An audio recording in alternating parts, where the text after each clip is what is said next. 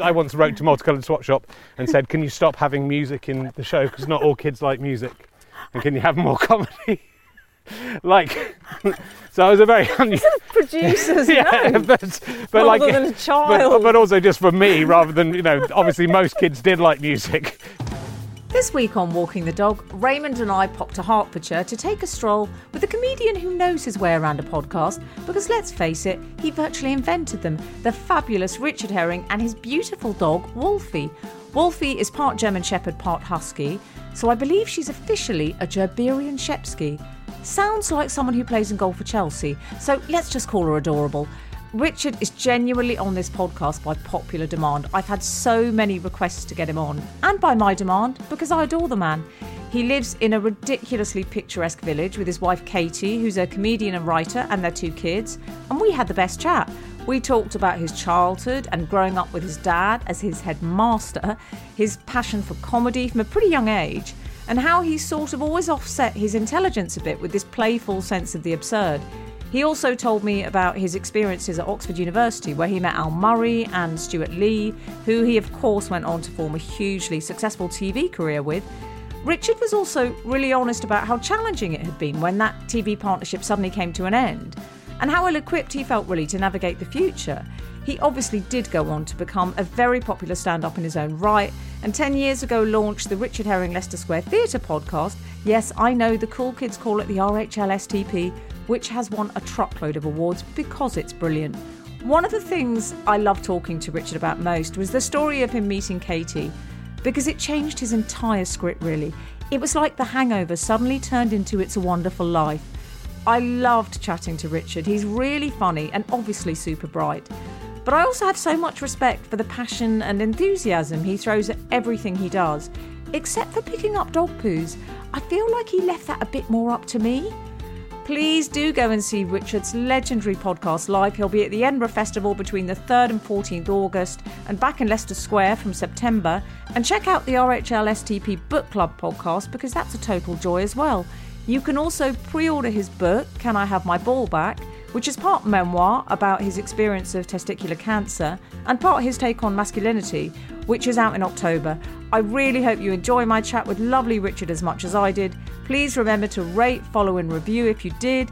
I'll shut up now and hand over to the man himself. Here's Richard and Wolfie and Raymond. Oh, it's a lovely day. Isn't it lovely? Yeah. Is it the dumb thing to use poo bags around here, Yeah, Richard? I mean, if we're in the woods or whatever, it depends on where it ends up going. I mean, there's I live in a village, so the village Facebook is mainly about people being upset about where dogs usually have pooed. Come on, Ray. But there's lots of fields and there's lots of woods, so usually if you find the right spot, it's okay. But as a dad, I always just think, if my kids were walking up this path and there was poo here, which there often is, would I be upset? So I judge it by that. To be honest, Raymond's poos, as you can probably imagine, I wouldn't say it's an impressive legacy he leaves.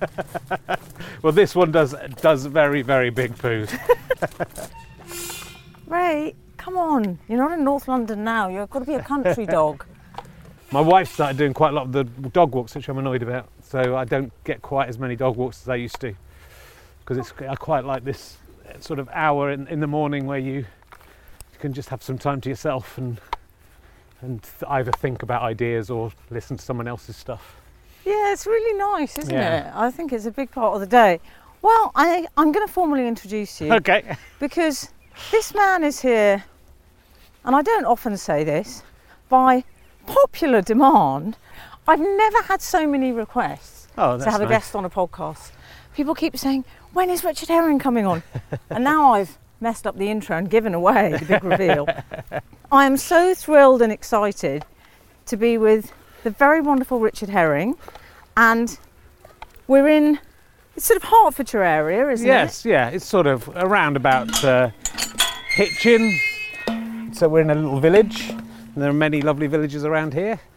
Look at this, Richard. Okay, that's I've set up an idyllic scene for you to view as we go through. It's like this all the time here. There's children fishing and it with my own children. I never got a chance to hold the thing when these were doing it. It's lovely, yeah. This is a lovely little river. There used to be, the house next to mine used to have a water mill. I'll just maybe show you next time. Yes, So well, you- I've the- lived here all my life, yeah. so I know what it's like and how it's changed. Yeah.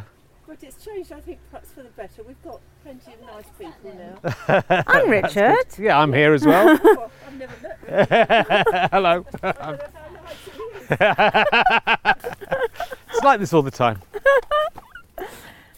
So I'm with Richard and we're in Hertfordshire, and will you introduce me to your gorgeous dog, Richard? I will. This is Wolfie, who is, she's half husky, half German Shepherd, although there's a little bit of Akita, I believe, in there.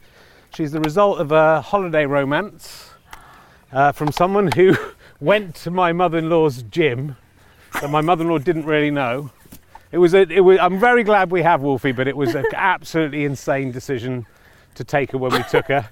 We've moved here 5 years ago, and my wife was pregnant and going to give birth in October. We were meant to move in March or April, but we needed to do quite a lot of work to the house, and all the work in the house took obviously a lot longer than it was meant to do. Yeah. And then the possibility of a dog came up. There were 5 puppies, I think, all these mixed puppies, and we went to someone's house and looked at them all, and we chose Wolfie, and my mother-in-law chose this other dog that I actually liked. There were tiny puppies, but this other dog with lovely blue eyes that I kind of would have been my first choice.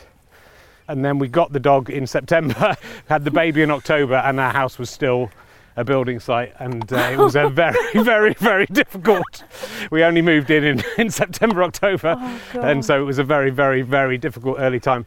As it turns out, all the brothers and sisters of Wolfie went to people in my wife's extended family, really. Oh, how lovely! And but the one my in-laws got got too big for them to be able to cope with, really. So my mother-in-law, who's a very tough woman, had her arm pulled out of its socket by the dog, and then just popped it back in again herself, because she's very tough. Oh my God, I love that. But it was just too big for they're in their 60s, 70s.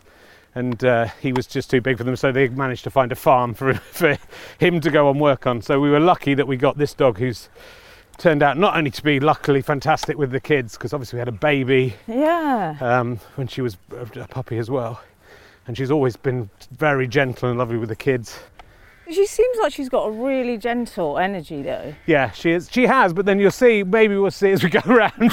There are some dogs, and it's only happened since lockdown, but also, she's 5 years old now, so maybe it's something to do with getting a bit older. But there are certain dogs she just has that take against her, or she's taken against, and she can really snarl. But most of the time she's very playful, and most times she just wants to play with the other dogs. But it's too risky to do it. Really. And I was a bit worried about how she was going to get on with Ray. Yeah, me too. What would you say of their relationship so far? How would you describe it? I think Raymond is the alpha dog, and has got this big dog at his beck and call, really. Raymond's very chill, and Wolfie's trying to impress him.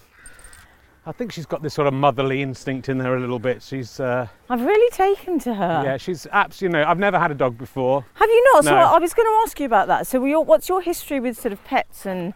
I had a cat when I was a kid called Oscar, who we'd found in our bonfire, but sort of been quite badly burnt in our bonfire when I was about 4 or 5. And I remember one of my early memories is finding this cat in the embers of the bonfire with a kind of big hole in its side. It had been burnt, and then we kind of got the vet, and it was a stray cat, a farm cat from the farm behind. We lived in Loughborough at the time, I think, and we fixed him up, so we were allowed to keep him because he wasn't really belonging to anyone, and he sort of died in the end when I was about 18. So I had this cat for all my childhood, really. But you didn't have dogs. But we didn't have dogs. I kind of always wanted a dog as a kid. And and my parents reasonably said that it would be too much work and I wouldn't do it, and they were correct. Yeah. And then I lived in, then I went to university, and then I lived in London for so long. It just didn't, and I wasn't in touring around or whatever. I just didn't feel I was in a position to have pets. So it was only when I met my wife and she got cats into the house, and then she really wanted a dog. And obviously once we moved, it was it was a real possibility to have a dog and be able And to give it a also, lifestyle. I suppose as a comic, because it is essentially an extended adolescence in many ways, isn't it? Yeah. That your life is just not geared to those things that root you, perhaps. It would have been so hard to, any of that time. I found it difficult enough to look after myself for most of my life. So, and plants would die and all that sort of thing. So it just never. I'd have a plant and I wouldn't be able to look after it. So it just didn't seem a possibility. And I don't think I was that kind of person either. Or in that time of my life, I didn't want to have something reliant on me. But yeah, I was away a lot. You'd be away in another country for a month or two, and then you'd be on tour, and that would just be every day. It's that I'm doing that a lot less now.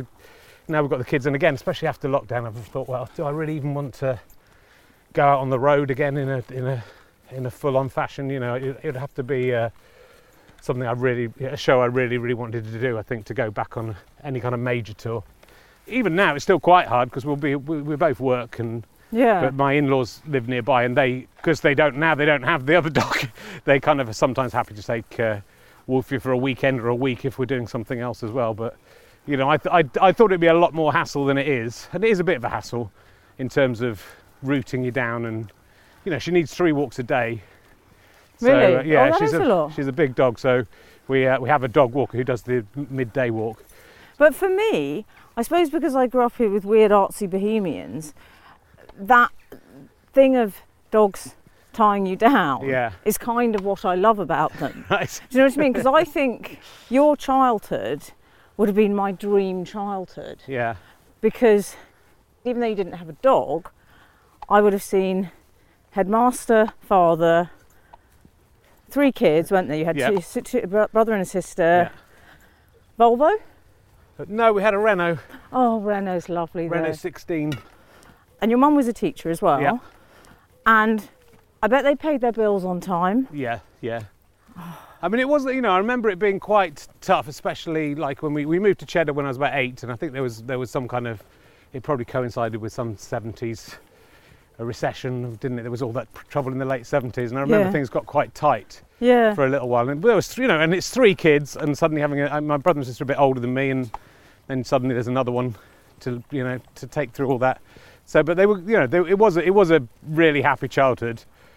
They were quite strict, and it was a bit weird, my dad being my headmaster. I did do a show about it, where I addressed my feelings about it, but I kind of realised that it was probably harder for him than it was for me in the end. He was quite a popular headmaster, and it didn't really matter once everyone was used to it. I wonder whether, I've always felt like. In social situations that other people might be judging me or not wanting me to be around and stuff like that. I've always been a bit awkward in those sort of ways, and I wonder if that's a slight hangover from just kids being suspicious of you at school. But I think I don't think it's true, because I think I just did lots of comedy, had really lots of good friends. Well, it's interesting because it's probably similar to having some level of recognisability or fame, which is that there's preconceptions about you when you walk into a room. Yes, yeah. So as your therapist, I'm saying you've thought that out because you're familiar with it, Richard. Yeah, I mean, it might be true, but but I did also, through that show, I realised how much I was into comedy and obsessed with sex and rude things long before my dad was my headmaster. So I was like this since I was 4. So I think there's some element where. Yeah, that's a bit of a a lot of comedians have got something that happened in their childhood that has affected them, and so, there's a lot of comedians whose parents are teachers or headmasters or vicars and that sort of stuff. So I think there might be an element of your parents are this authority figure and you're rebelling a little bit. But I also think there's just something in you that I loved people who made me laugh. My granddad would really make me laugh, and I wouldn't even understand half the jokes that he did. Is this Don? Yeah, Don. Yeah, my mum's dad. So he sounds a great character. He was lots of fun, and he's old-fashioned guy, but also and I realise now. Look, he did a lot of sort of Charlie Chaplin-esque sort of stuff, and he was very influenced by Lauren Hardy and that kind of thing. But he was a very funny, similar stature to me, sort of shortish, maybe a little bit shorter than me, shorter, and would have been fat if he hadn't worked in building trade and stuff like that. So he worked on the roads a bit, and he wasn't completely. He did quite a lot of working class jobs, but I think his family had a builder's business for a while. And you were you doing material as a kid? You did a lot of broad stuff when you were very young. A lot of wee poo poo bum bum. Well, I was obsessed saying wee poo poo bottom because I just loved, I loved, and I would say it for all the time. I would irritate people, but I loved the irritation. I loved the fact that those words had power. And I did it for way too long. I mean, probably I was at 10 or 11 and still doing it.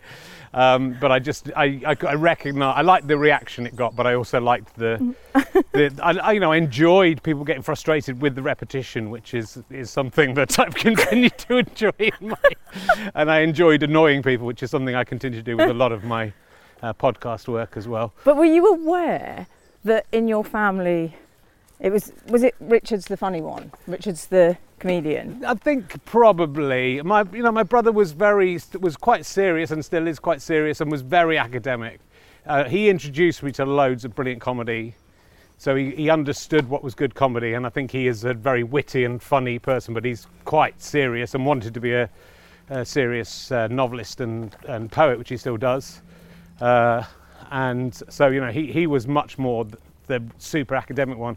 And my sister was not academic, but was incredibly popular with everyone. She was very gregarious and outgoing, and everyone loved her, and still does. And she's very, she's her own eccentric person, but she's a very lovable and kind person. So she was, she was funny in a different way, but she was much more of a rebel than I was. So me and my brother were both kind of, tried hard at school and stuff, and my sister was not as interested in that.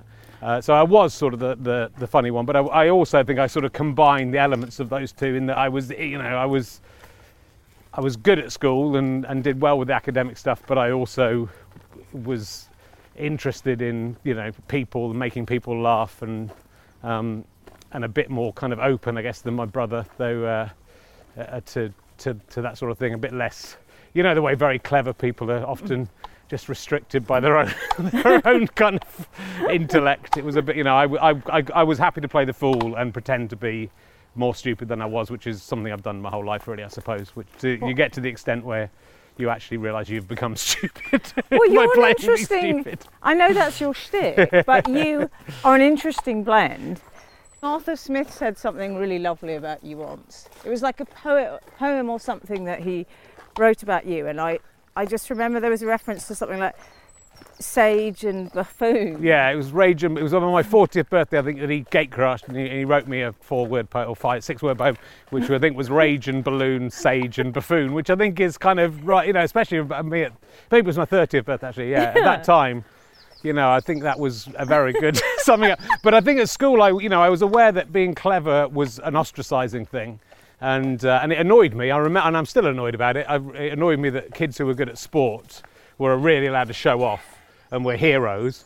But if you were clever and you weren't, if you showed off about it, you were a dick. And if you were seen to be clever, that was kind of a negative thing amongst other kids. So I think there was an element where I was always going to be silly and mess around, but I felt that by messing around and I think I was an annoying kid because I messed around in class. Me and my friends, we were the clever kids in class, and we messed around a lot, especially when the teachers let us get away with it, but all did really well in the exams and stuff. And we must have wrecked lessons for some of the other kids because we were trying to be funny all the time. So, I think it was that realization of, you sort of got, if you're smart, you've sort of got to hide it a little bit. And so pretending to be stupid, but I think as I've got older as a comedian, I think pretending to be stupid and saying stupid things is a really good satirical tool. I'm just going to stop and give Ray a little bit of water. Okay, yes. Come on. Do you know Richard? He's so little that he can drink out of the cap of a water bottle. That is amazing. Here you go. Yeah, I haven't got. I'll give Wolfie some of mine if needs be. There you go, Ray. Have your water, sir. Oh. She's going to come in. Wolfie's coming in. Careful. Wolfie, I don't think that's very good for you. Come on, Shall I open your mouth? I've got some treats for you, Wolfie. Don't eat the grass. He didn't want it, Richard. This is the thing, you're just a sort of PA having a dog. Don't you find that? It is, yeah, it is. And I'm quite forgetful about things like that. I did think today, it's hot, I better bring some water for me and for the dog. It's like a PA, but it's like a PA to someone like Robert Maxwell, because you have to clean up the shit as well. It is, but but it's also, it's a good training for children, which is the same sort of thing. But then you just get to the point where you're cleaning up everyone's shit and it doesn't matter anymore.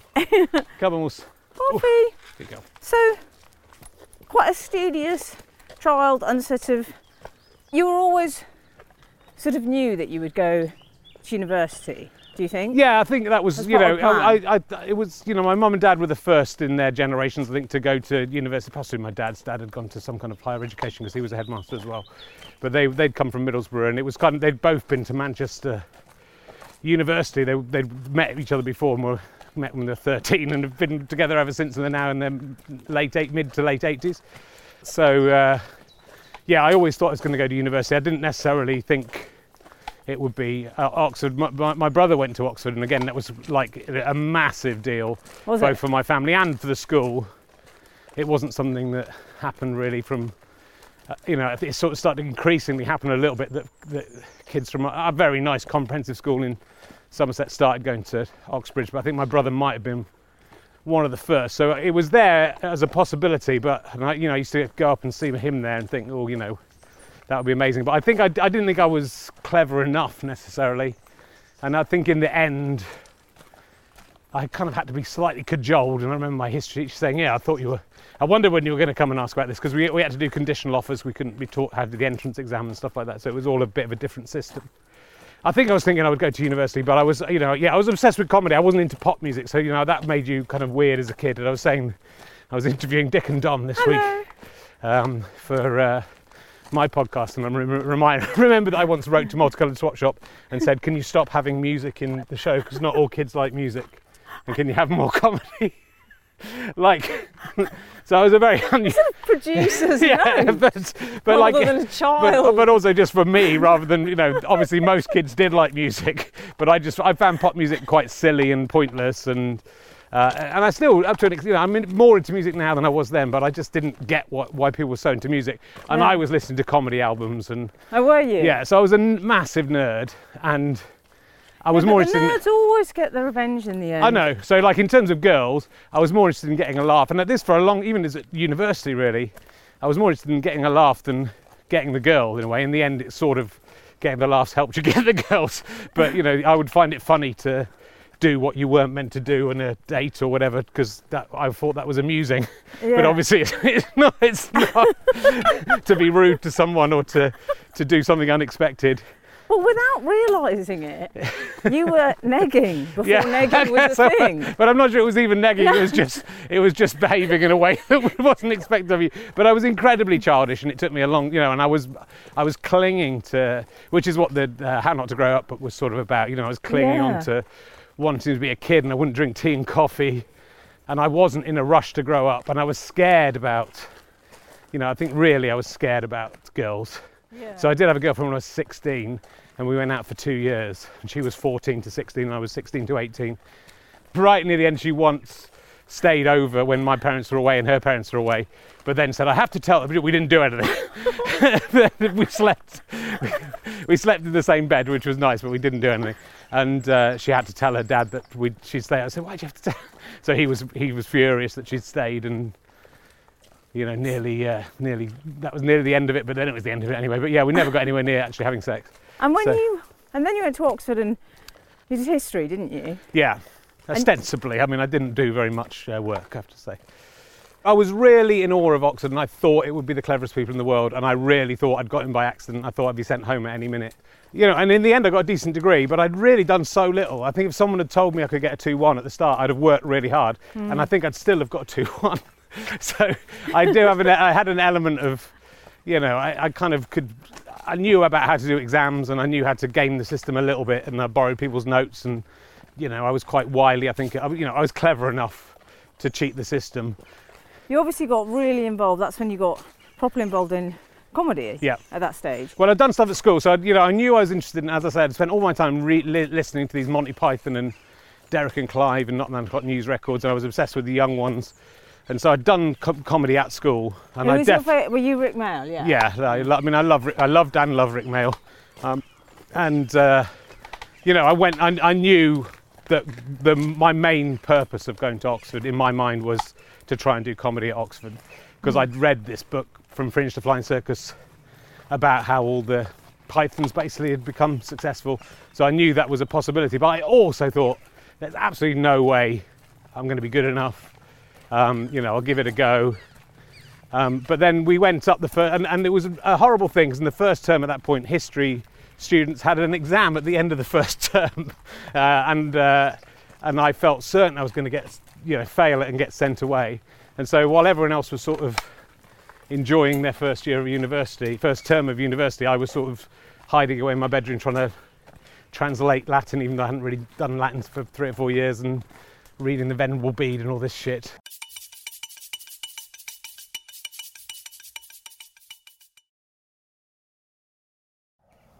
So at Oxford you were...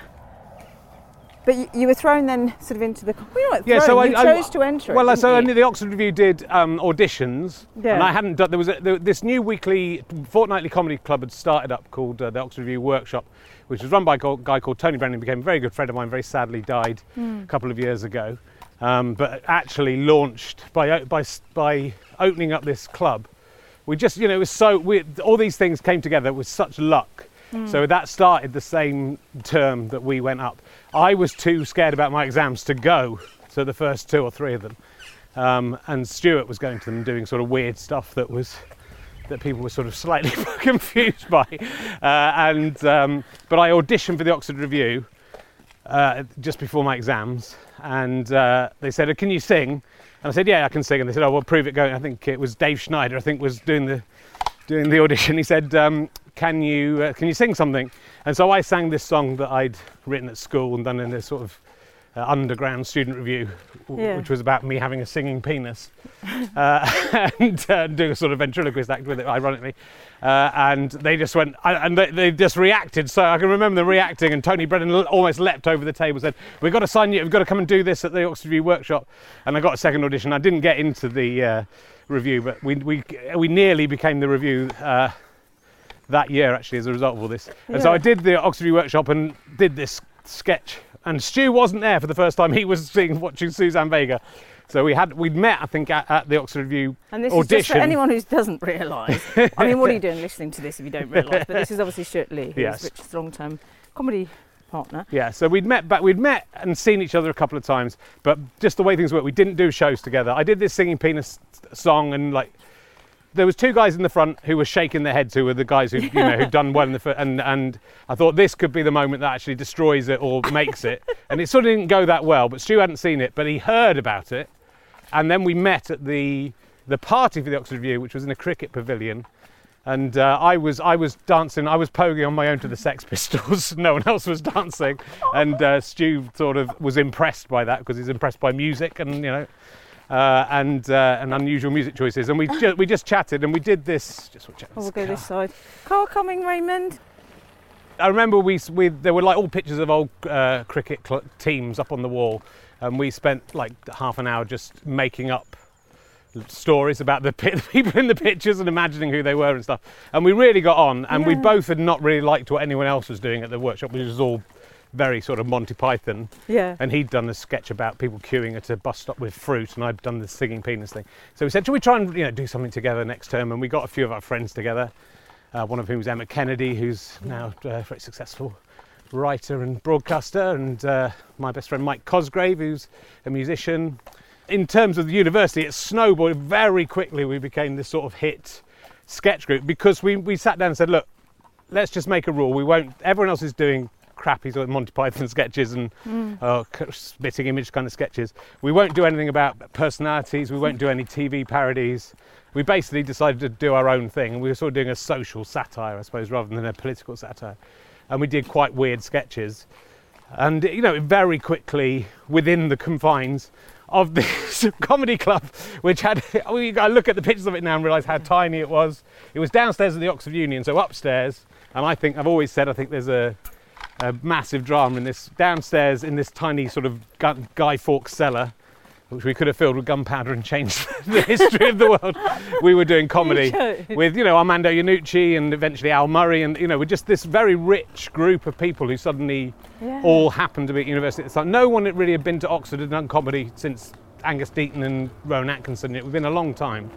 While upstairs you had Boris Johnson, David Cameron, Michael Gove, you know, if all doing their political... It feels like a play, doesn't it? Or it feels like there's an alternate reality where I think the world would be better if the country would be better if it had been run by Al Murray and Armando Iannucci, even Stuart Lee, than those three. So it was. Did you encounter any of them at all? Not really. I remember seeing a picture of Michael Gove in a kilt and thinking he would look like a. But you know, even so, I was a comprehensive kid at St Cat's, which was this very comprehensive, you know, modern college out on the outskirts, and you didn't mix really with the people at Christ Church or whatever. You know, you would a bit through drama and stuff. So I did loads of drama and I did loads of comedy, and you'd meet the sort of drama people, but we never met the politics people. Coming from, as you say, you know, even though in the greater scheme of things, it was, you know, privileged in the sense that you had two loving parents and they had steady jobs and all that sort of stuff. But in comparison, obviously, to that sort of brideshead kind of privilege, I remember going to see a friend of mine who was at Magdalen. Yeah. She said, we're just going to go and see my friend Jacob. Yeah. And it was this wood-panelled room with sort of classical music. Yeah. And this 18-year-old boy, and it was Jacob Rees-Mogg. Right. And we knocked on the door and he said, come. Right. 18. Yeah, well, it was, you know, there was definitely a disparity, and I definitely felt it, and I didn't, you know, and that's why I didn't feel I deserved to be there academically. I thought, you know, I didn't feel any kinship with a lot of the people there. There was enough, you know, there's enough normal people there for it to be okay, and the people, you know, I got into I think the first term was very wobbly for me, and then I met my people, and especially the first Edinburgh, the friends I made there are kind of my lifelong friends. So the drama people were fine, but yeah, you know, I remember doing a thing where I was doing a Dr. Faustus play just almost as an extra. There was a gargoyle and they wanted to do a PR thing, and I was so keen that I did it, where I had to cover myself in porridge and hang out of a window as if I was a gargoyle, nearly freeze to death. I was shivering, didn't like heights, and was, you know, I did all this stuff for them. Obviously they never did anything in return for me. And then I remember that this very kind, artsy woman who seemed about 35 years old but was probably 1 year above me at university. It was at Magdalen College, took me into her rooms where there was a bath. I mean, I don't think I'm misremembering this. There was like a bath like you have in hotels in the bedroom, you know, like a lovely bath, and that's where I had my bath. I was sort of thinking I'm naked in some, you know, there were these two women in whose rooms they were in, these luxurious rooms they were in, were just walking around as this was normal to have a boy covered in porridge in the bath.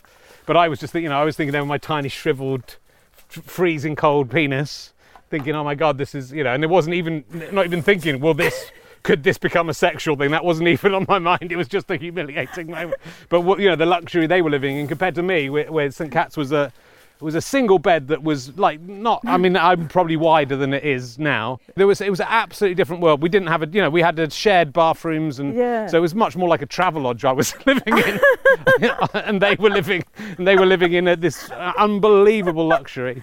And just seemed so grown up because, you know, and public school teaches people that confidence, you know. So of course it's that. And so you know, it took me a long time to even realise that, and yet, you know, I did all this comedy. I came to London as a 21-year-old and thought that I could go and do stand-up, even though I was terrible at stand-up, and, you know, even though everyone was older than me, I wasn't scared of the idea of going and standing in front. When I was scared, possibly, but I did it. But, you know, so there's a kind of element of me that was, and you know, I knew what I wanted. I knew the route to go to become a comedian. I sort of wanted to go that, you know, I was driven by that kind of sketch idea, which I think was one of the main, you know, points of difference between me and Stu, why things maybe worked and why they also weren't going to work, because he was very dedicated to stand-up and sketch comedy was very passé at that point. And I didn't want to do stand-up, and I wanted to do sort of group stuff and sketch stuff. And so, but, you know, it's sort of a weird, because I know how, you know, how unconfident I was for a lot of time, and I had a lot, you know, and in Edinburgh I had so many bad experiences in Edinburgh, and notably when we were the Oxford Review, and which, you know, was my dream. We got to Oxford, I got to Oxford and I got on the Oxford Review, which is all I wanted to do, and then we went to Edinburgh just at the point where alternative comedy had basically won that battle, and, you know, and we had gigs where we did a gig at Leighton Live where basically every comedian turned up just to heckle us. Keith Allen came to our opening show and moved, sabotaged it. Well, he came to our show to review it for the BBC Two. So it was, absolutely complete psychologically damaging, because it was all of the stand-up people. It was all the people I thought, these are the people that have to accept me for me to do the job I want to do. Keith Allen punched the theatre manager, watched one sketch, and then just said on TV, Oxford Review, as you'd expect, shit. He hadn't watched the show. We may have been shit, but that's not the point. And then the next week, I got to go on as a right of reply, and they just all bullied him, and Malcolm Hardy just bullied me again. And and then I find out, like years later, I realised they were going, "You're all public school boys, you're all posh," and I said, "Well, we're not. We're only the guy who plays the piano who actually went to public school." And they all, Keith Allen went to fucking public school. This is what you'll often find. Yeah, exactly. So you gave yourself a 5-year plan, essentially, when you came to London, didn't you? And you were working with Stuart at that point, and it was like, if we don't make it in 5 years, teacher, maybe? Yeah, I think I probably would have been a teacher. I'm really glad that I had that opportunity. And, I think in the early 90s, it was possible to just go, look, I'm going to just live on the breadline, but in the safety of having, my parents could come and rescue me if that was the end of the world. Yeah. And, we lived in a big house in Acton. It was £60 a week each to rent. And so we had to basically earn about £100 a week to get by. And again, I didn't think it was possible, but I knew it's what I wanted to do. And so we said, let's come to London. We'll try. Stu wanted to try the stand-up circuit, which I didn't really want to do, but I did try it and did not enjoy it. I knew we could go to Radio 4 and pitch stuff to Weekending and that sort of thing. So we came with that sort of, let's see how it goes. And, and just stayed at home and drank £1 bottles of wine and ate jacket potatoes. But quite quickly, Stu got a job quite quickly that meant he was working on a encyclopedia of gardening with a relative of Aldous Huxley's. and I managed to get a job working on the Royal Family Encyclopedia, which wasn't quite as lucrative. Stu very, very quickly, his stand-up took off. He'd started doing stand-up at university, and his Edinburgh experience the next year, his show, the review should have been blasted, but they'd done a lunchtime show of stand-up, which had kind of got very good reviews. And so he'd practiced doing loads of stand-up, and I'd never done stand-up, really. And so he came, sort of hit the ground running and was very successful very quickly, won the New Actor of the Year, got loads of gigs. I was sort of struggling but doing okay, and then together we were also trying to sort of work for the radio, and luckily we did Weekending, which was quite tiresome, but we kind of got contracted. That was very much the sort of entry point, wasn't it? Yeah, so everyone did graduates, this. You got 20 quid or something to write your lot, And if you look at that group of people, half the people in the non-commissioned writers' room might have, had no homes to go to and were in to keep warm, and half of them have gone on to write, the big Hollywood blockbuster comedy films of the last 10 years or whatever, so it's an incredible room of talent again. And you were writing with Armando Iannucci, and you're working with Steve Coogan. Well, Armando produced Weekending one week, and we knew him from university, but not that well. And then he said, "Look, I'm working on this other show called On the Hour." He'd done a production course, so he was a producer, and this was the show he'd come up with. So he said it's Chris Morris and Steve Coogan. So he got together this group of people, and we ended up sort of probably the main. We probably wrote about a third of the first series, I think, me and Stu. Though a lot of it was improvised as well. So. We just sort of lucked out and got this writing gig on what turned out, obviously, eventually to be the big comedy TV show of the 90s, though we were no longer in it by the time that happened. So it's sort of both lucky and unlucky, but, it also gave you it made you think, oh, Christ, here we go, you're winning awards, and, it was all sort of happening. You think, oh, this is easy, this is how it goes. But we worked incredibly hard, and I was just, through my 20s and 30s, I was so dedicated to comedy that, there was very little drinking and comedy. There was very, very little else going on for me, really, I was first aware of you when you were working with Stuart on Fist of Fun, and this morning with Richard Not Judy. It felt, obviously, to me, you became incredibly successful pretty quickly. I think it did all happen very quickly.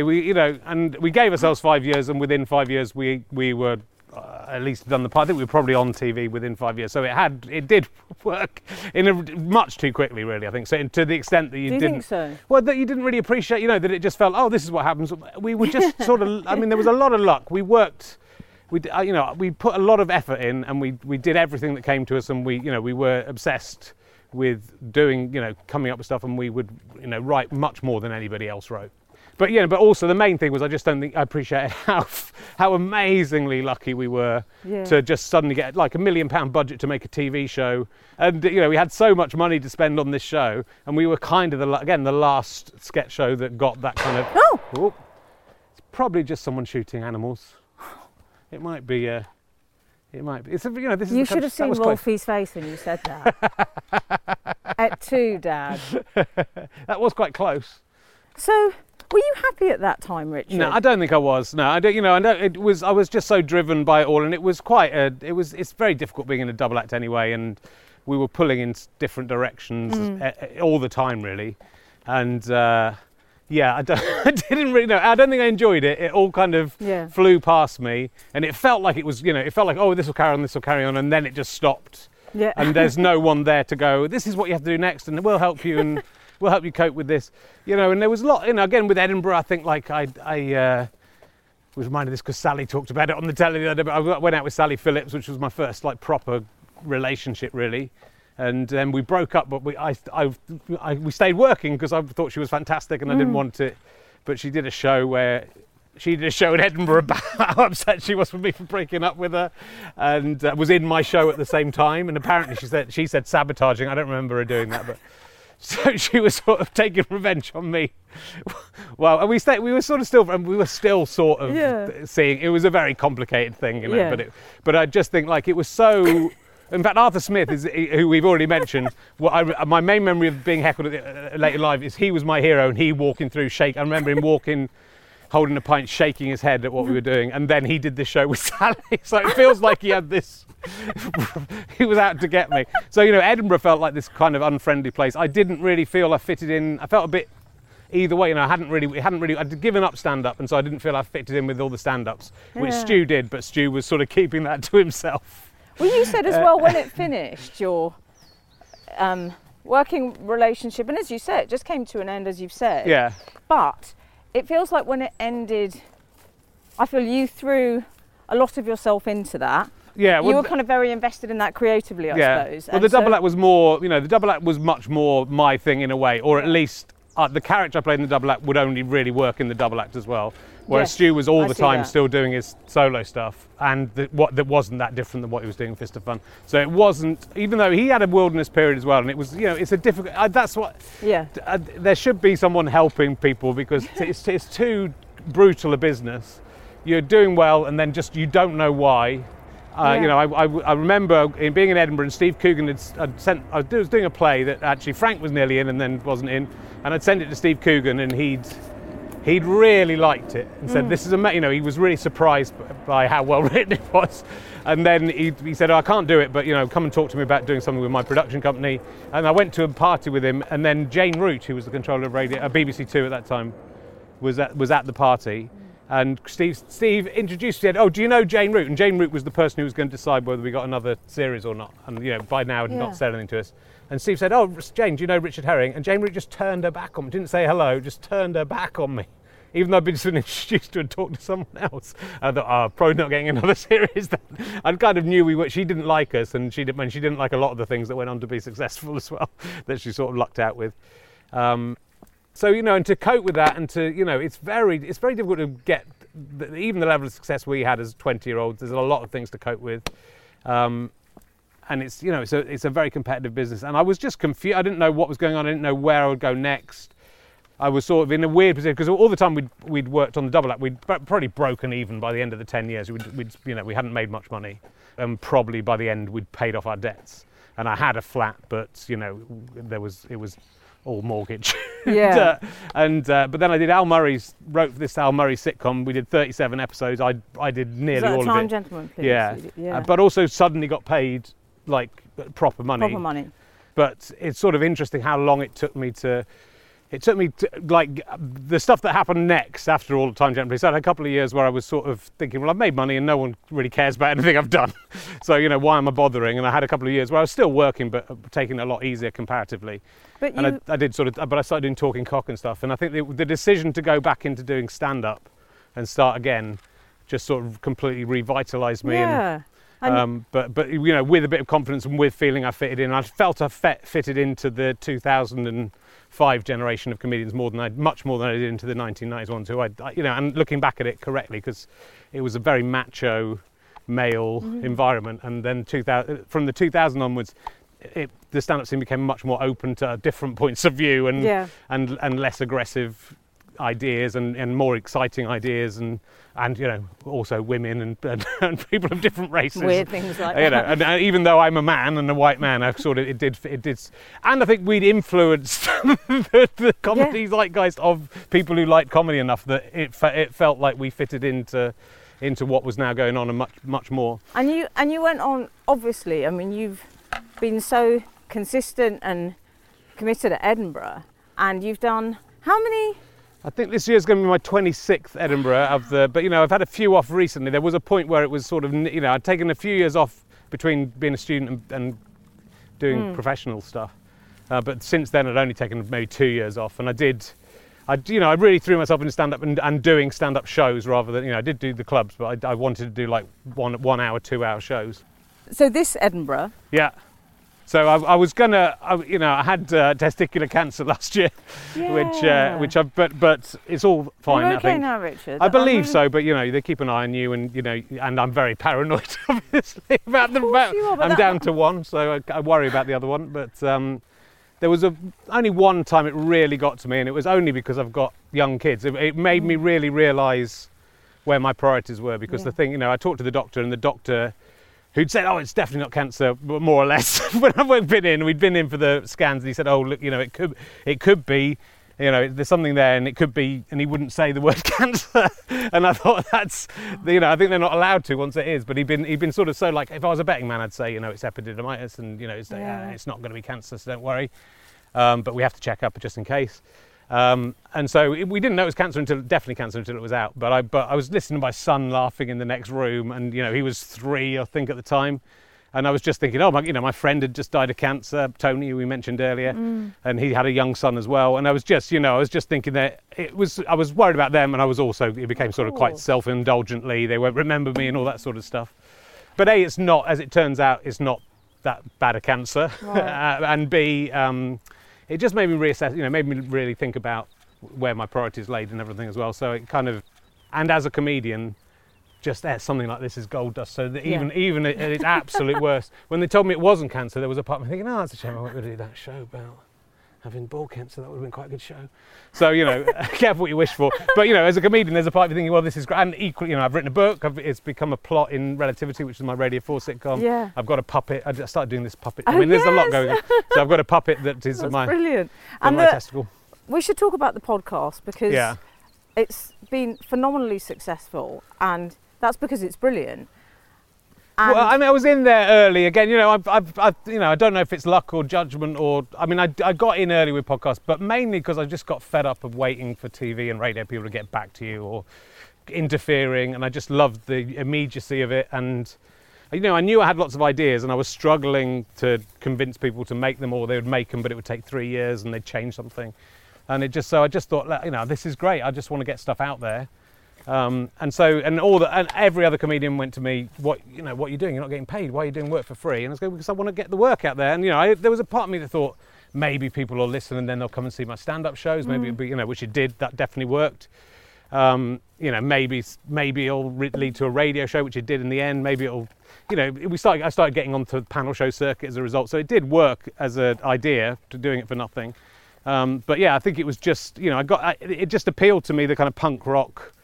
You know, just the fact you could do something so easily and readily, and I've become very much more interested in doing things that aren't written, you know, that are. And also, I suppose you've got a level of freedom in that, you know, your interviewing style is quite risky sometimes. Yeah. And what I love is that you always start with the least impressive thing on someone's IMDb page. Yeah. What's yours, incidentally? I mean, there's so many. I mean, nearly everything. I mean, there are some people you go, I can't choose because there's so many, and there's some people who don't have anything. That's embarrassing. I think nearly everything on mine. I usually go for.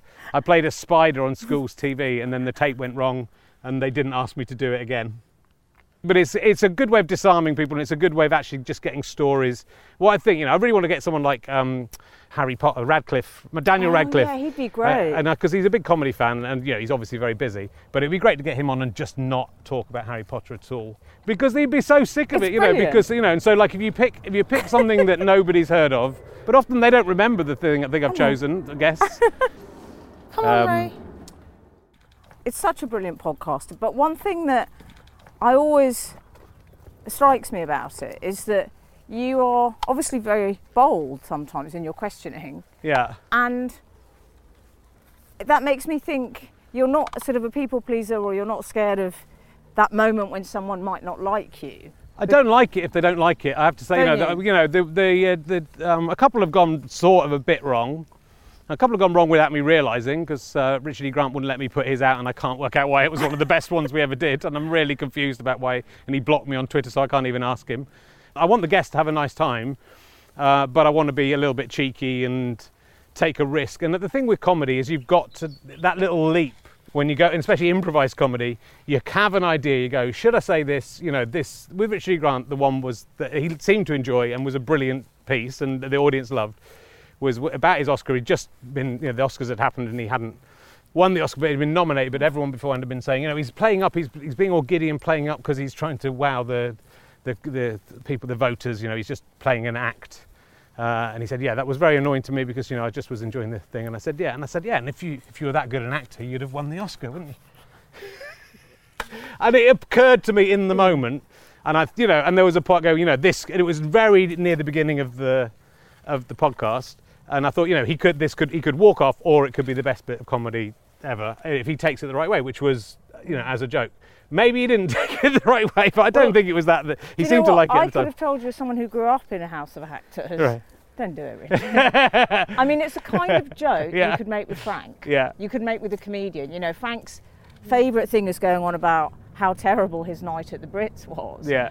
And so I think possibly you with comedians, I think the boundaries are very different. Yeah. And I think with actors, I think it was the overall impression. He felt I was taking the mickey out, which I wasn't really, but that's the podcast. I think I'm very different on stage than I am in real life. Yes. But I'm interested in comedy. I'm interested in the experience and the live experience, and it's that feeling the judgment. And it did, that joke, the Richard E. Grant one, did work, and he did seem to like it at the time. Maybe he didn't like it. But I like that risk because some of them have to go wrong. Because if you're playing it absolutely safe, you'll never get that moment. Oh my God, I didn't believe you say. The other one that worked very well with David Mitchell when he's just about to do the new William Shakespeare sitcom with Ben Elton. He said, I'm just working on this thing about William Shakespeare with Ben Elton, and it was just after Ben Elton had had quite a few failures. Yeah. So he just talked about it, and I just went, is it shit? And he went, no, it's very much, we're hoping it won't be. And he gave a very good answer, but again, it was voicing the thing that people would think that you wouldn't usually say, I suppose. But I think people also they know it's the problem with that kind of comedy. It's about who's saying it, and this is what Barry Cry always used to say to me, who I love, and I love Barry. He was a friend of yours, wasn't he? Yeah, but it's not about what the line is. It's about what you feel about the person saying it. And if you like the person, then the thing, a thing out of context might sound incredibly offensive, but in context or because of the person might be absolutely fine. And actually, I always have a thing. I make jokes about losing my family and my sister and my parents of no longer being around, quite dark jokes. Yeah. And I have a thing where if other people make those jokes, if they're in my club, I sort of accept it more. Yeah. I'm like, no, that's fine, you're allowed to do that joke. But when somebody has a completely intact family, yes, I get a bit pissed off. No, of course. Do you know what I mean? Yeah, absolutely. And but it's so punching down. But that's about understanding. Watching my 4-year-old son trying to understand how comedy works. He desperately wants to make you laugh, but he'll really mess up a lot of the time. He'll punch you in the face and go, "I was trying to make you laugh" or whatever. And a lot of comedians don't get. A lot of professional comedians don't get where the line is and don't get how you find out. But you've got to take, but equally you have to take chances. So you can't be in an environment where you're worried all the time about what people are going to think or what they're going to say. I bet you're a really nice dad, actually. I hope so. It's my favourite thing, and I sort of regret leaving it so late. But obviously, if I hadn't lived it so late, it would be different people, and that would be sort of weird. And I think it's the right time for me to it was the right time for me to do it. And I think again, being an older dad with all the other, you've done all the stuff and got all the stuff out of the way, and then you can absolutely concentrate on knowing that I think that it's, and again, going through that cancer scare, it just made me, I want to be here for them until they're grown up. I want to see them through and help them through everything, especially the boy, really, because I sort of think it's so hard for boys to navigate what's going on. I think to have a dad there to help you through that, I think is a big thing. And tell me, it's quite a nice love story, you and Katie, because you just did you know as soon as you met her? Well, I sort of did. I mean, I'd sort of met her before we started dating. I'd met her at a gig, and I really liked her, and I really liked her comedy. But I remember her sort of. It was like, let's face it, Stone Cold Four. She's very beautiful. We talked a little bit after she was quite shy, and we talked a little bit after and I was talking to someone else, and she was like there with where you are, and I just remember, even though we weren't, I was talking to someone else, there was a feeling, I really liked this feeling, and then I turned around and she'd gone, and I was really I was sort of upset, and we sort of talked a bit on social media, I think, and she said she was at Edinburgh, which was a few months later. She said, I'm going to come and see your show, I'm up in Edinburgh, I'll come and see your show. And I remember, and I hadn't really had much connection with her, but I remember being really, really excited that night that she was coming to the show and looking through the door to see her coming in. I thought I saw her come in, and I was going, oh, great, I'm really excited about it. But it wasn't her, she didn't come. But it was sort of, there was obviously something there. Yeah. She was in a relationship with someone, and then, and it's sort of a bit messy because her boyfriend was a fan of mine, invited me to come and speak at his university. But he did that knowing that I knew Katie, and I went there because I really wanted to see Katie again. And so, I went to Bournemouth to do this talk. He met me for lunch, and Katie wasn't at lunch, and I was really disappointed. Oh, no. So, but I hadn't really consciously thought about it. Did you have to have a shit lunch? I just had a lunch with this guy. It was a fan. But I remember, I really thought she would be there. So I did this talk, and it was fun. I remember seeing it at the back and liking that. And then I did a gig I was doing a gig that night, and that might have been why we probably arranged the talk, so it was the same day as my gig. It was in Southampton, a nearby town. And they came to see it. And I remember I sort of looked across at her, she was at a different table. So we were hardly talking. I looked across a different table, and I've never really been into legs in any way at all. But I remember just looking at her legs and thinking, wow, she's got like the most amazing legs I've ever seen. Can I say, even I noticed her legs. Come on. And then after the gig, we just sort of fell into walking together. But it just felt like really right. She made a joke about anal sex that I thought was really funny. And then I was doing gigs all down the South Coast, and I think I had a day off, and I couldn't stop thinking about her. It just felt like this had to be. And I felt that she felt like she felt the same, and I was messaging her a bit, and she was going to come to London to try and be a stand-up, and so obviously things weren't going great in the relationship. Her boyfriend wasn't coming with her. And so we said we'd meet up, and when we met up, and I said, look, I feel like there's something going on. I remember thinking I'm going to marry this girl and I'm going to have kids with this girl and all this. And I didn't say it because it was not even a first date. But I just really felt strongly. And then I said, I just feel like there's something's going on. And she said, well, it isn't. And I went, oh, okay. And it was a very slow, for me, I'd always been, we're going to bed as soon as possible. Let's get that out of the way. Yeah. Well, also, I think you just get out of the way, and you were frightened of commitment, though. Yeah, but a little bit. But also, I'm not. Even if you're going to get committed, I'm not interested in like waiting around. But with her, I did. We completely waited, and we waited until she was single, and we just had these lovely, just these really magical, fantastic dates where everything felt. Hey, Wolfie, sit down. But it's weird, isn't it? Because you sort of think, what was it that made that? It did, and I think I felt that. I think I felt similar things with other people, and it hasn't worked out, obviously. But it did feel different than the other times as well. But maybe it's in hindsight you say that. But I kind of felt, I had a moment on that first date where I thought we're going to have two kids, we're going to have a boy and a girl. Did you? Yeah, and it just felt like the future was there, and I knew it. But there must be lots of times you think things like that, and it doesn't happen. Here's a question I like to ask people, because were you a liar as a child? Did you tell lies? I don't know if I did a lot, really. I mean, I did lots of jokes, but I don't think I really was. And I think, like, as an adult, certainly, honesty was always my thing. And when I was dating, honesty, I realised how much honesty was the best policy, even if you're being cynical.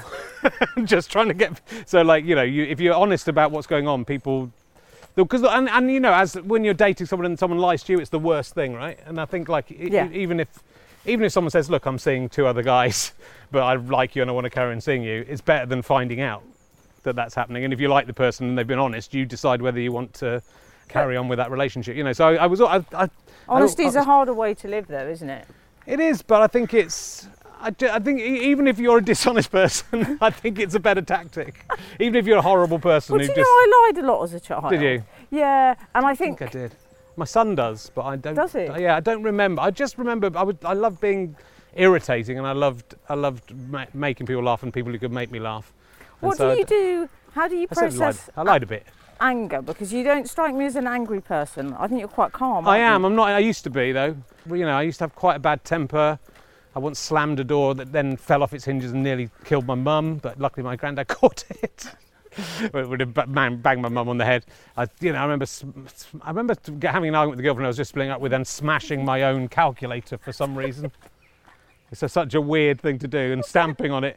It's not a dated. It is. My calculator. It was quite a nice one. And you know, it's not. I don't know what I thought that was going to achieve because it's my own calculator. You know, I think I did get cross. I did get angry about stuff. But I don't know. Something changed. I don't know how it changed. I think it's just not. I mean, I'm very calm. I think about nearly everything. And I do. You know, if I lose, I remember like getting very angry with. I can't remember what it was. I argued with Katie about something, and I got angry and stormed out. You know, got out and stormed and slammed the gate and broke the gate at my house. But then also just feeling terrible about it because it was so unusual for that to be overcome in that way, that you're that angry. And I was still angry when I went for a walk the dog and came back, and I was still angry when I got back. And I can't even remember what it was about. And every time we argue, it's only because we're both really tired. Is what I've realised. We're both really tired, and then we have, you know, we can have a stand-up row, but we don't argue much. I don't know when the change happened or how it happened. Hi there. But Come on. This is beautiful. We don't say what it is, but what it's called. But there's beautiful. There's a lovely tea shop and a new bike shop. So a lot of cyclists come through. Oh, and there's a cat on the table. Just every time you turn it off. Is that your cat? No. I thought you brought it out with you for coffee, and I had a lot of respect. Oh yeah, lovely to meet you. Oh, look at those men, the cyclists. So, yeah, this is when we came here. We'd sort of had a house somewhere else, and it was all sorted out, and about 3 weeks to go. And then the vendors dropped out, and so we came and looked at this place, and there was loads of things that it wasn't on our tick list for this place, and we just really liked the village, and we really liked, and that was one of the things we liked, that nice cafe. Yeah. There's a nice pub, you know. But you seem really chilled and in a good place. You know, but I think think, like with the podcast, I sort of think it's interesting to me and quite significant that you're an early adopter. It gives you you need that kind of freedom.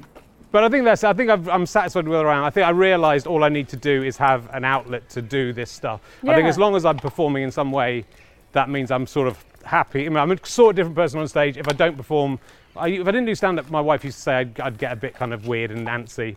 But just by doing any kind of performance, and I don't care if it's in a pub, I don't care if it's 1,000 people, that's great. If it's 6 people, that's great. But I'm no longer, and this is a problem a lot of comedians have, even when they're super successful, almost more so. They're just obsessed with where their position is and how everyone else is doing and who's doing better than them and why they aren't the best. And I just changed my attitude to go, all I'm doing, if I'm competing against anyone, it's only against myself. But also if I'm working and I'm doing what I want to do, then that's all, you know. And so I've lucked, and it wasn't by choice, because I would have loved, I think the career I probably would have loved is something like David Mitchell, sitcoms, panel shows. I'd like to have done a bit more writing maybe than David does in terms of writing TV shows, but he does a fair amount of that as well. So it's that kind of thing. But I just sort of, you know, and so when it wasn't happening, you think, oh, I'm a failure, or this is happening, or, you know, why doesn't TV want me anymore, and blah, blah, blah. And why is that person doing better than me? What's this person doing better than me? And I just realised, you know, I've lucked into this position where I do exactly what I want, even if it's commercial, great. If it's not commercial, great. So like most of my podcasts are just ridiculous, you know, almost vanity projects, but just things that I think are really funny, but that only 1,000 people think are funny. But then the big podcast has now given me the freedom to do anything I want. So I've got budget to make other. We did an independent film. I've financed an independent film with the film director Jamie Adams, this Welsh brilliant film director, which will be out hopefully next year. And also I'm well known enough that people will listen to my stuff. But I can walk down the street, and even that woman by the stream didn't know who I was, did she? So, and she lives in my village because I'm inside all the time doing podcasts. So I'm really. I think as a 19-year-old, I said I want to be male. I want to be famous. I want the girls to have. I want girls to be falling all over me and be drunk, going to parties and be friends with Elton John or whatever. But I kind of that's not. I'm sort of a private person. I never really enjoyed going out. I've stopped drinking. Everything that I care about is in my house. I like my dog and I like my family, and I'm doing. I'm not doing everything I want to do, but I'm doing enough stuff. And just the idea of, if you really went to the 14-year-old and me say one day you'll be on TV, I'd have gone wow. And if you said you'll work as a comedian, you'll consistently work for 35 years, or however long I go on for, I wouldn't have believed it. And I think there's a mindset amongst comedians: you've got to shoot, you've got to be the best, you've got to be. And even if you get there, you get knocked down from there. But also what compromises you're making. I think a lot of the great comedians now get onto TV and they're presenting shows, which is fine, but they're not doing what they're great at on telly. They're still doing it live, which is fine, but it's just what you're aiming for. When we were kids, you could aim for getting a BBC Two show on a Thursday night was what I would have aimed for, and I got that when I was 25 years old, so I'd sort of hit my main ambition. I would have happily, if it had gone on to be someone like if I could be Michael Palin, that would be a nice career. If I could he's so great. He is great, and he's a lovely, lovely man. This stream it gives me a happy heart. Do you know what I mean? You take it for granted. I do absolutely take it for granted. It does look ridiculously pretty today. It's a lovely day for you to have come down. Are you a crier? When did you cry last? Well, last time I cried was when I thought I had cancer. I think that's probably. I used to cry a bit more but only at films and stuff. I used to be massively oversensitive. I think in my 20s I cried a lot. Yeah, and I think I was very, very sensitive. But again, I think I'd been. I probably could have done with therapy over all the things that I'd been bullied and everything. It was such a difficult, looking back at it, it's kind of incredible we all got through that, but especially that I got through it, I think, because it was an incredibly sort of turbulent time. Some comics I speak to say they don't want to have therapy because they feel it's tinkering with what makes them able to be a comic. Yeah, do you agree with that? There's an element, but I also think the stand-up's the therapy. I would just tend to take, if there's a big issue, I'll take it and do a show about it. And that's absolutely the best way to cope with everything. And once you've got it out there, there's hardly anything you can say that won't be better being said, And so the routines that make you think, oh, can I talk about that? That's very personal. I'm not sure. Those are the ones that go the best because people are just relieved to hear someone else say the thing that's going on in their awful brain as well. So I think that's a lot of what I certainly used to do was kind of voice. Well, that's comedy's truth, essentially, isn't it? So that's your job in a way, is that you highlight the things that we're too frightened to. Yeah, but I think and I've done a lot of stuff about men's health, obviously, ironically, and then had a men's illness, but and men's mental health. But I think it is by talking about it. When I did Talking Cock, I realised just how screwed up most people were and how worried about stuff most people were. We were brought up very badly in our generation as men, and I think even if someone when I was 18 had gone, women, you're not. Women want to have sex. You just have to be a nice person.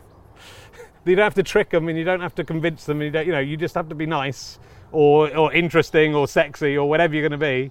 But you were made to think from everything that girls were like, oh no, that's never going to. I might do it if I'm married and we're going to have a baby.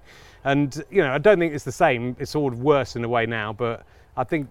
If someone had just talked to us about that, sensibly as 15-year-olds, and just said, "This is just be respectful," and talking about stuff is a great way. So I've found doing stand-up has been the best therapy for me. And usually, even when I did the Hercules Terrace show, I was properly really depressed, really throughout that show, and that show was about trying to get through that depression. But the show got me through the depression, and it nearly sort of broke me as well in places. There's things in it that made me very unhappy.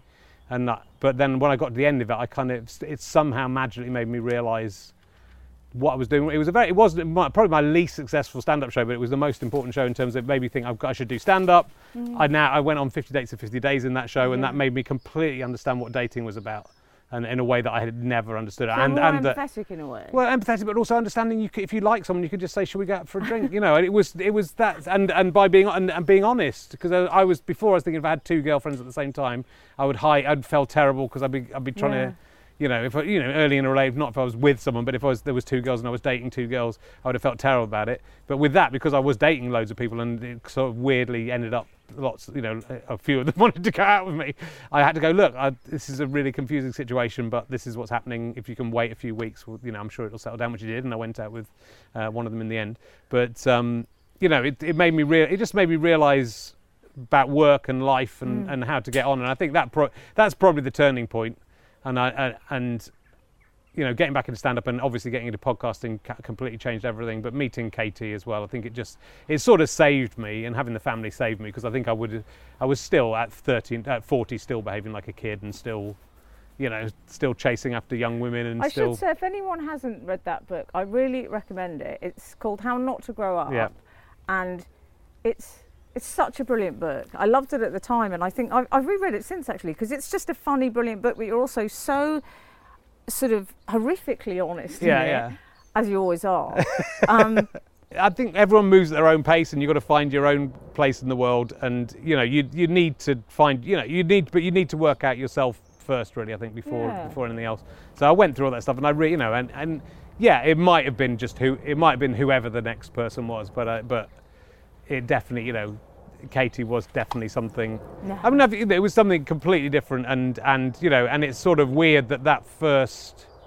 Obviously, it happens and it doesn't work out for people, but that first feeling and that first inclination was just absolutely bang on.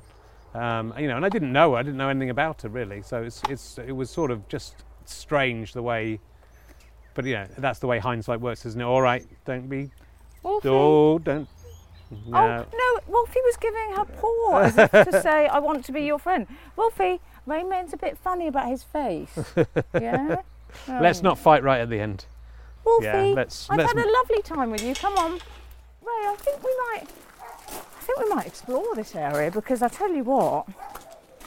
I mean, this is beautiful. Well, if we, you can buy our house if you want. I mean, if we move.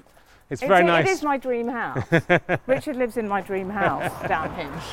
Oh, Richard, we've loved our walk. Brilliant. Thank you so much. Thank you. Wolfie, we should say, so your podcast is going to be, you're going to be at Edinburgh. Edinburgh Fringe from the 3rd to the 14th of August, I think, just the first half. But it carries on. So it's at the ballroom, ironically, in the Assembly Rooms at 1 o'clock, I think. But then I'm doing them all the time. I'm back at the Leicester Square Theatre in the autumn, and I've got my book, my book coming out, which is called Can I Have My Ball Back? It's called. Say bye-bye, Wolf. Bye-bye, Ray. I haven't really interacted with this Wookiee. I really hope you enjoyed listening to that, and do remember to rate, review and subscribe on iTunes.